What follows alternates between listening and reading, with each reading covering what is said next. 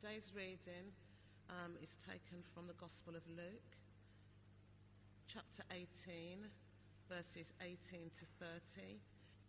A certain ruler asked him, "Good teacher, what must I do to inherit eternal life?" "Why do you call me good?" Jesus answered. "No one is good except God alone. You know the commandments. You shall not commit adultery. You shall not murder. You shall not steal. You shall not give false testimony. Honor your father and mother." "All these I have kept since I was a boy," he said. When Jesus heard this, he said to him, "You still lack one thing. Sell everything you have and give to the poor, and you will have treasure in heaven. Then come, follow me." When he heard this, he became very sad, because he was very wealthy. Jesus looked at him and said, "How hard it is for the rich to enter the kingdom of God. Indeed, it is easier for a camel to go through the eye of a needle than for someone who is rich to enter the kingdom of God." Those who heard this asked, "Who then can be saved?" Jesus replied, "What is impossible with man is possible with God."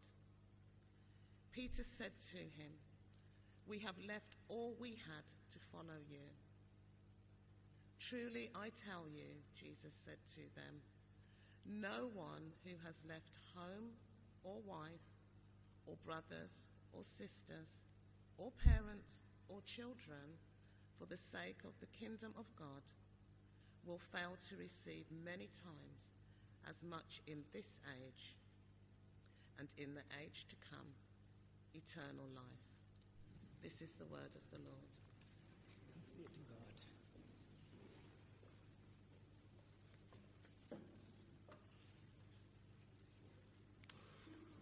Thank you, Andrew, for doing a great introduction on my behalf. God bless you. I know this is not usual, but I'd just like you to do something for me. Turn to your neighbor, greet him or her, tell him Jesus loves you so much, he wants you to be in his kingdom.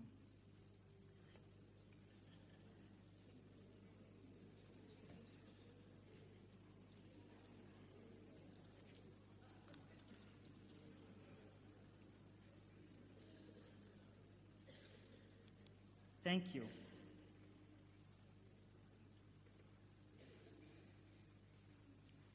Two friends who were very sick, they went to a doctor to find cure. The doctor diagnosed them and found that they had tuberculosis. He prescribed medication for them. But before letting them go, he gave them conditions that if they wanted to be fully healed and enjoy life, they should sacrifice their drinking and smoking for 6 months. Because both of them were alcoholic and they smoked heavily. One of them obeyed the doctor's advice and the other ignored. And after some time, he died. The one who sacrificed his drinking and smoking lived to see through his journey of recovery to a healthy person. It's difficult to sacrifice the things that we hold dearly. Christians and non-Christians all want life. No one wants to die. Everyone wants eternal life. I have never come across anyone who will say he wants to go to hell. And today we are faced with such kind of a person who wanted life and he ran to Jesus. And this brings me to the theme of today. We can only enter to the kingdom if God changes our value to see that it is worth it. Because one, God's kingdom is for those who follow Jesus, whatever the cost.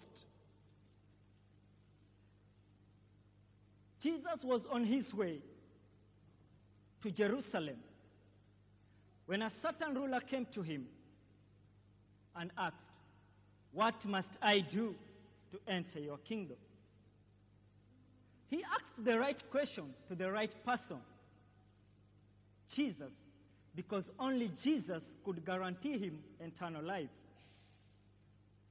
The rich man naturally thought in terms of moral laws or religious deeds that would guarantee him eternal or entry to the kingdom,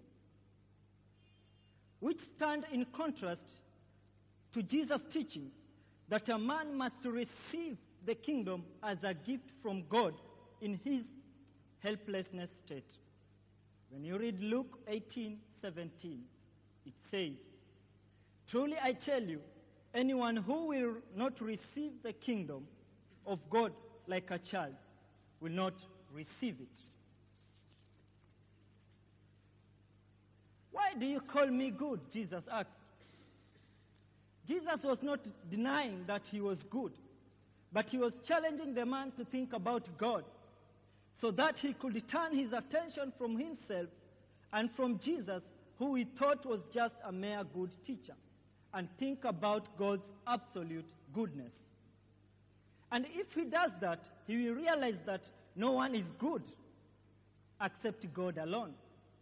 Therefore, it is not proper to address him as a good teacher until he was ready to acknowledge that Jesus is God, as Peter had done in Luke 9, verse 20, when he realized that God is the Messiah. Here, Jesus redirects the man's unparalleled use of good teacher to serve as a reminder that God's opinion is the one that counts, and hence he points him to the Torah. Jesus did not ask him about the first commandment. Instead, he listed 6 commands from the second table of the law that focused on man's actual lifestyle.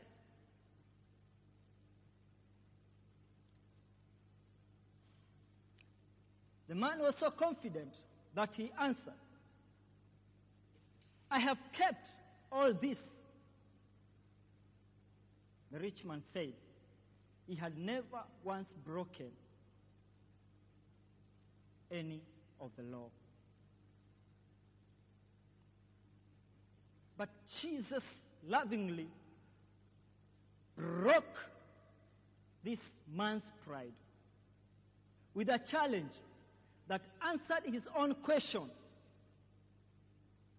Sell everything you have and give it to the poor. This challenge exposed the barrier that could keep this ruler out of the kingdom: his love for money. Money represented his pride, accomplishment, and self-effort. Ironically, his attitude made him unable to keep the first command that Jesus did not mention in Luke 18:20. "You shall have no other God before me." That is in Exodus 23.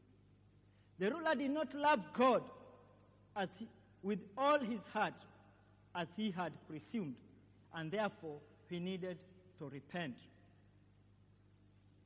Because wealth was his God, his idol, and if he could not give it away, he would be violating the first and the greatest command.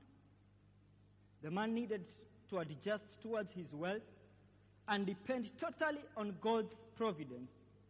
Only then could he submit to the invitation of our Lord. That is true to us too. Anything that hinders us, anything that we put before God, is a stumbling block for our lives, to see how merciful He is in our lives. And we need to give it to Jesus so that He can take it.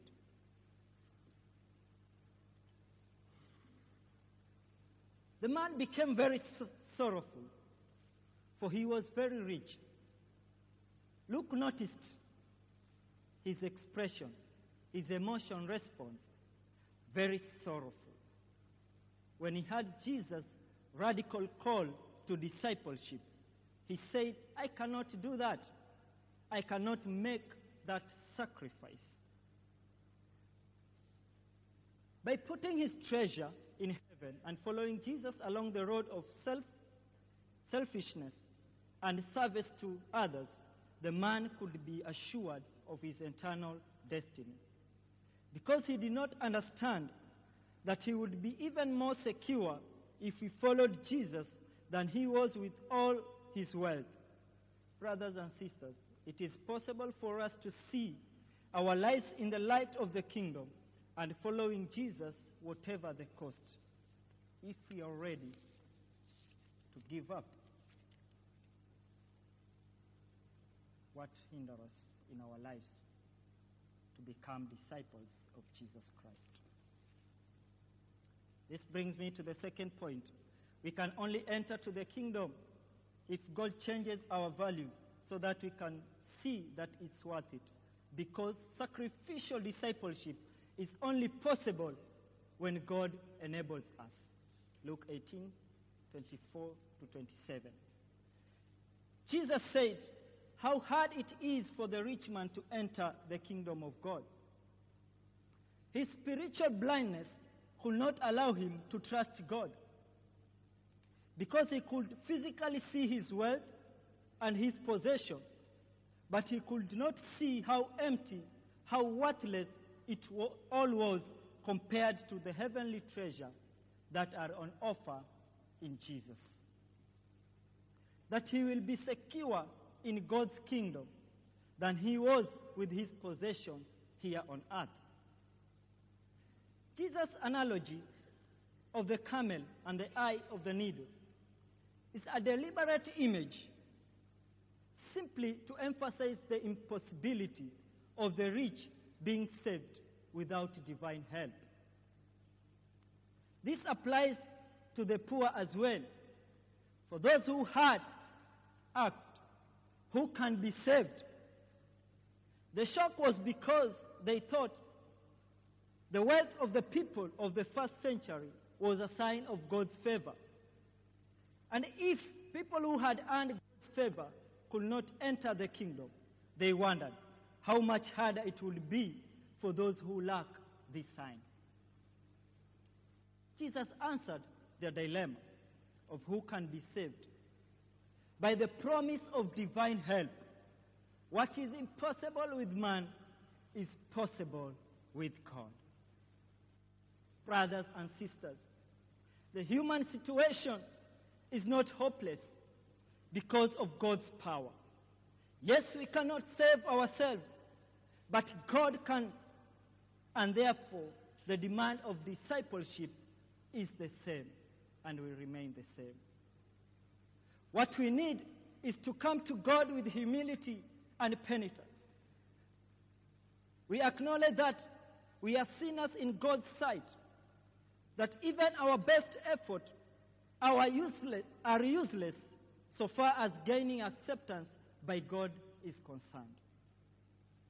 We need to remember that we must depend upon God as little children relies upon his parent for everything.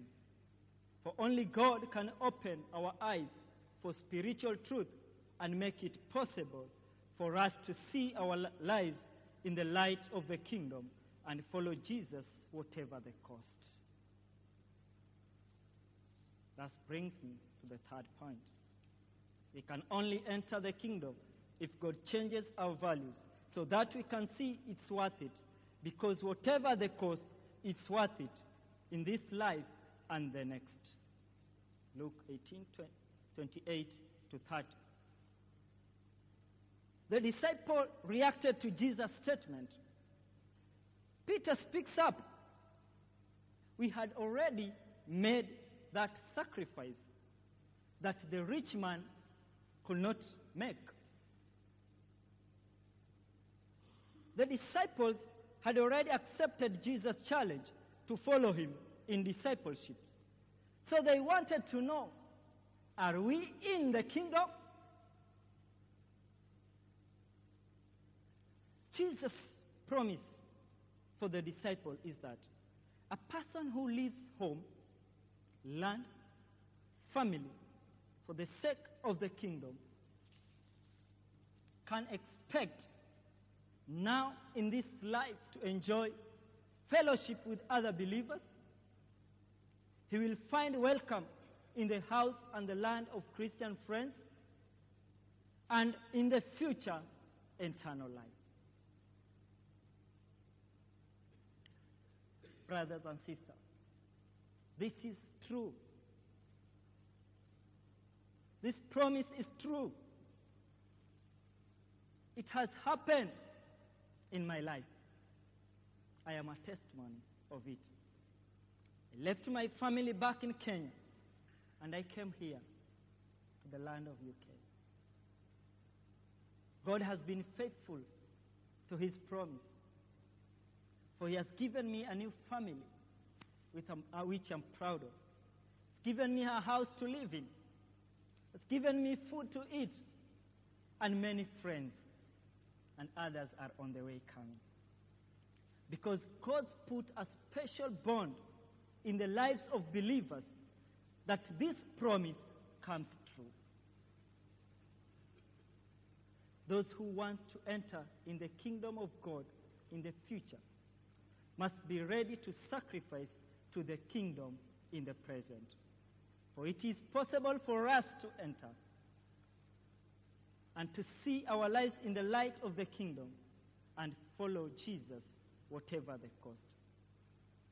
Eternal life is the most valuable gift that a person can possess. Every other thing is a sinking sand. May God encourage us that we may see the importance of being a disciple of Jesus today, so that in the future we may have this gift that God has promised unto us. Let us pray.